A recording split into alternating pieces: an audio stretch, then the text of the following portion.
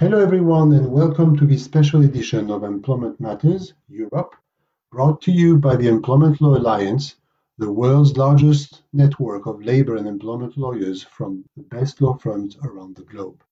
I'm your host today, Philippe Durand of the Paris law firm Auguste Debussy. In this series of podcasts, we will be looking at specific issues affecting businesses and organizations in European countries that have been impacted by the spread of the coronavirus.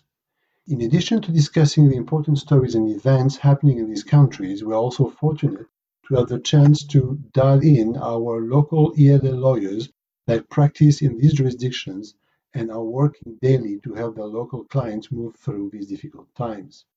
Joining us today on the program is Ignacio del Frey Lopez, partner at the law firm Gomez Acebo y Pombo in Spain. Ignacio is joining us today from his office in Madrid. I think you are in your office in Madrid today. That's correct. And Ignacio, how are you doing today? I'm very well, thank you. Ignacio, I think the first question that really would cross my mind is how would you describe the general pandemic situation in Spain at this very moment? Well, Spain has been one of the worst hit countries, not only due to the number of cases and deaths, but the country's economy too, because as you know, Spain's main income comes from tourism. So the country, we were in a total lockdown from mid-March to May. And after this period, all the shops, bar and restaurant reopened with certain restrictions regarding capacity, especially. However, during the summer, the number of cases gradually increased, and since September, we are in what they call the second wave of the pandemic, where some regions have been totally or partially confined. Ignacio, I'm not surprised to hear that because surely Spain has been badly hit in Europe, a bit like Italy and France. So the situation you're describing is not really surprising. Now, I would be curious to hear you about the way the Spanish government has approved any employment measures to help the Spanish companies to go over this very difficult situation. Yeah, I mean, the goal or the purpose of the Spanish government during the pandemic has always been to facilitate the temporary layoffs with so-called ERTEs, Expedientes de Regulación Temporal de Empleo, in order to avoid terminations, in order to avoid the dismissals. With this process, companies can suspend the employment contracts or reduce the working time so that the companies can save the employees' salaries while at the same time the employees receive a social security and employment subsidy from the government. In addition, at the same time, the government has approved different aids and social security benefits for companies which have applied these ERTEs, these temporary layoffs, in order to save all or part of the employee social security contributions. Well, this is quite interesting because actually I know that in the UK furlough schemes is pretty similar, and in France as well we've got this activité partielle or chômage partiel schemes, which are pretty similar, at least in the spirit, with the schemes you just described for Spain, in fact. Now, Ignacio, could you please say a few words for the audience today about the kind of temporary layoffs or ERTEs you would have in Spain in place at the moment? Well, there are mainly two different types of ERTE, if you allow me to refer to this process in the Spanish version. On the one hand, we have the ERTEs due to force majeure, which can be applicable when the company's activity cannot carry out as a consequence of the COVID-19.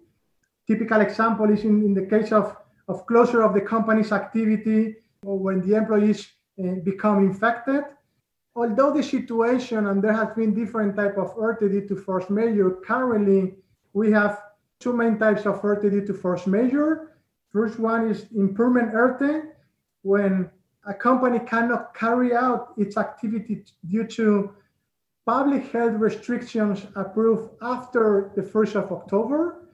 And on the second hand, we have the limitation ERTEs, when a company's activity is just limited due to these public health restrictions that could have been approved before or after October 1st.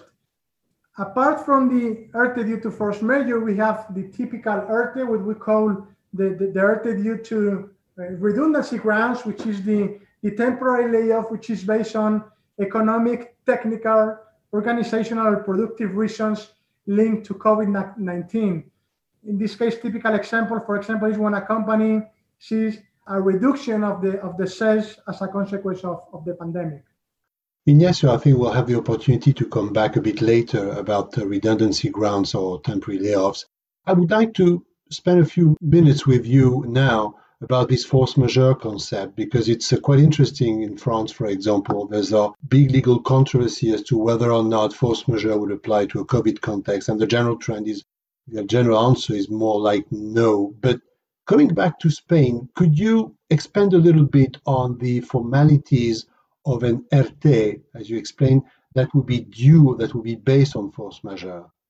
Yeah, so in this case, in the case of an ERTE due to force majeure, the process will be, we can say that it's pretty simple, okay? The first important thing to highlight is that there is no obligations to negotiate with the employees' legal representatives, nor with the employees themselves. There is just an obligation to inform them, but not to consult or negotiate with them. Again, the process is pretty simple. The company just have to submit an application to the relevant labor authorities asking for the ERTE and proving the reasons for its application. And in this case, the labor authorities should expressly approve the ERTE, and companies cannot unilaterally implement the suspension of the employment contracts or the reduction of the working time without this authorization. The process is very, very fast. The labor authorities will have a period of just 5 working days to authorize or reject the ERTE. And this is very important. If they do not issue a formal answer within this legal period, the application will be considered tacitly accepted. One of the main advantages, or another advantage of this kind of process, is that the ERTE can have retroactive effects if there is a justification, okay? And there are currently different social security benefits for the company depending on its size. If companies have more or less than 50 employees, there are different social security benefits. Well, obviously, Ignacio, the Spanish government is putting a lot of money on the table, like in many other European countries. Could we now turn to the formalities that would be applicable to an ERTE that would be based on or due to redundancy grounds, please? Yes, I mean, in this case, and contrary to the ERTE due to force majeure, the process is a little bit more complicated because there is an express obligations to negotiate with the employees' legal representatives. There is a new process now, and a new regulation has been approved. And in this kind of ERTEs, if there are no employees' legal representatives within the company must contact the most representative unions of the company's sector so that they can appoint the members to negotiate during the round of talks. And only if these unions do not appoint any member, then the employees themselves should appoint 3 members to negotiate with the company. The process, as mentioned before, is a little bit more complicated because there is a round of talks, as we say here in Spain, or a period of negotiation, we can say, with a maximum duration of 7 calendar days.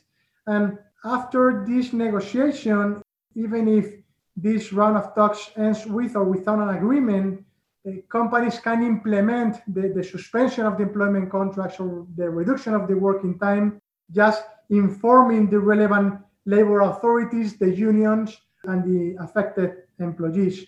Contrary to the ERTE due to force majeure, the labor authorities should not approve the ERTE.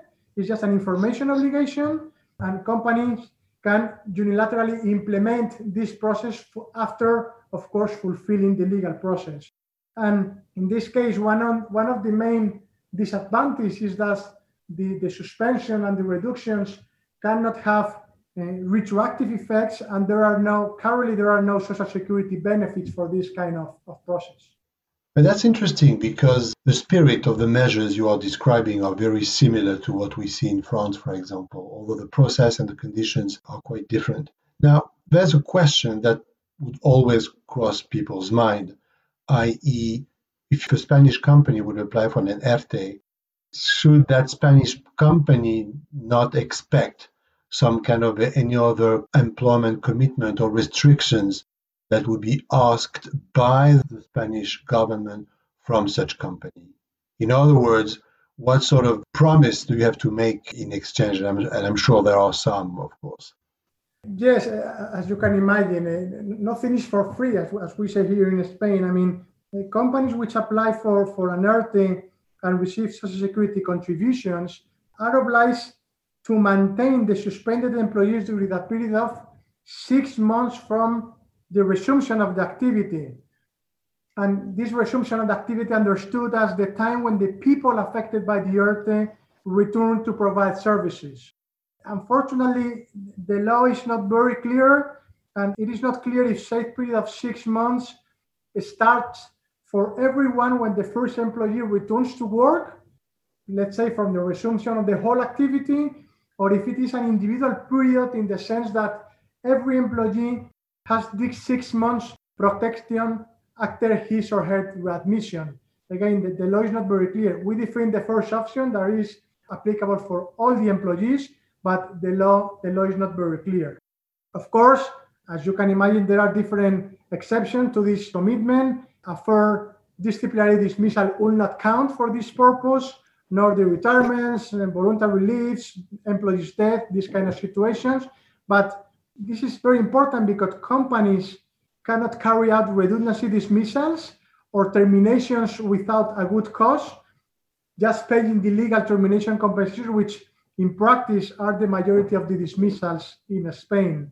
Just to conclude this point, if the companies do not fulfill these obligations, they will be obliged to return all the Social Security benefits already received, and companies can also be fined by labor authorities. That's certainly an incentive to behave or to make sure that you have clarified your own situation before taking any steps in that direction. And actually, when you think of the French situation, we also have a bit of a gray area around these kind of sanctions. But anyway, I wanted to hear you now, please, about a very blatant question. At the end of the day, Ignacio, would you say that Spanish companies can really dismiss today staff on the basis of COVID-19? Well, this is a good question. And the current answer is no. There is currently a prohibition to dismiss based on force majeure or redundancy grounds linked to the COVID-19 situation, to the pandemic, until next 31st of January 2021. Although it is likely that the Spanish government will extend this provision beyond January, okay? I think there are other countries in Europe that have similar prohibitions. I think Italy, I don't know France, but I'm sure that Italy has these prohibitions to dismiss based on redundancy grounds linked to the COVID-19. Again, and unfortunately, the labor lawyers, we have a lot of work nowadays because the law does not establish, this is a problem for us because the law does not establish the legal consequence of dismissing. And there has been, at least in Spain, contradictory judicial resolutions. So there are people who defend that the dismissal should be declared unfair, which mainly implies the payment of a termination compensation of 33 days of salary per year of seniority. And there are others, and this is very dangerous, who sustain that the dismissal should be declared null and void with the obligation to readmit the employee with back pay. Again, we are of the opinion that the consequence should be the unfairness of the dismissal and not the nullity and the voidness of the termination, but it is not very clear, and some Spanish courts have adopted different solutions. Actually, Ignacio, we do have the same distinction between unfair dismissal and dismissal that would be null and void.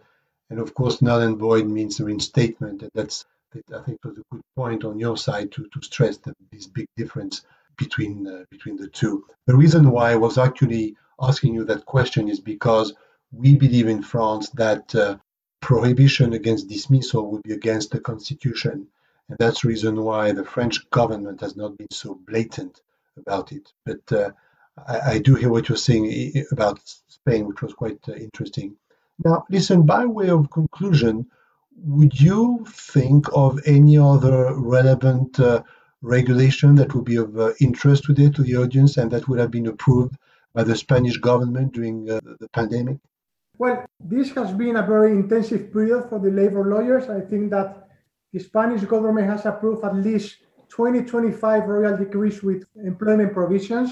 But apart from those regulations mentioned before regarding the ERTE, the Spanish government has approved another important royal decree regulating the working from home. We didn't have a special regulation for the employees who work from home, and now we have a regulation. The main aspect of this new law is that companies are now obliged to sign an individual agreement with the employees regarding working from home. And amongst other matters, it is important to mention that this agreement must contain, for example, and this is important, the means and equipment that the company must put at the employee's disposal, such as the laptop, the cell phone, and things like that. And especially, and this is very important, and there is a big discussion here in Spain, the company, or this agreement should also contain the expenses that should be paid by the company to the employees, covering the extra cost that the working from home causes the employee. And we are referring here to the extra cost for internet, for example, electricity, things like that. The law does not mention any specific things, but we are mentioning about internet, electricity. On the other hand, one of the main advantages of this new law is that working from home is voluntary for both parties. So the companies cannot impose it unilaterally. The company cannot unilaterally send the employees to work from their home. But on the other hand, and this is very positive for the companies are not obliged to accept an employee's request to work from home. Well, obviously, we've got the same type of issues in the rest of Europe, and particularly in France, about home office. And that's a common theme of concern for employers on both sides of the Pyrenees, obviously. Listen, Ignacio, I think it was very interesting to have you today on this podcast. And if you would like to connect with Ignacio del Frel Lopez from Spain, or any of our lawyers around the globe, please search for them on the ELA website at ela.law, that's LAW, of course, where you can sign up to receive invitations to our upcoming webinars, download white papers and on-demand content from our online library, or access the ELA's exclusive Global Employer Handbook. You've been listening to Employment Matters Europe, a podcast brought to you by the Employment Law Alliance, the world's largest network of labor and employment lawyers from the best law firms around the globe. I'm Philippe Durand, and thank you for listening today.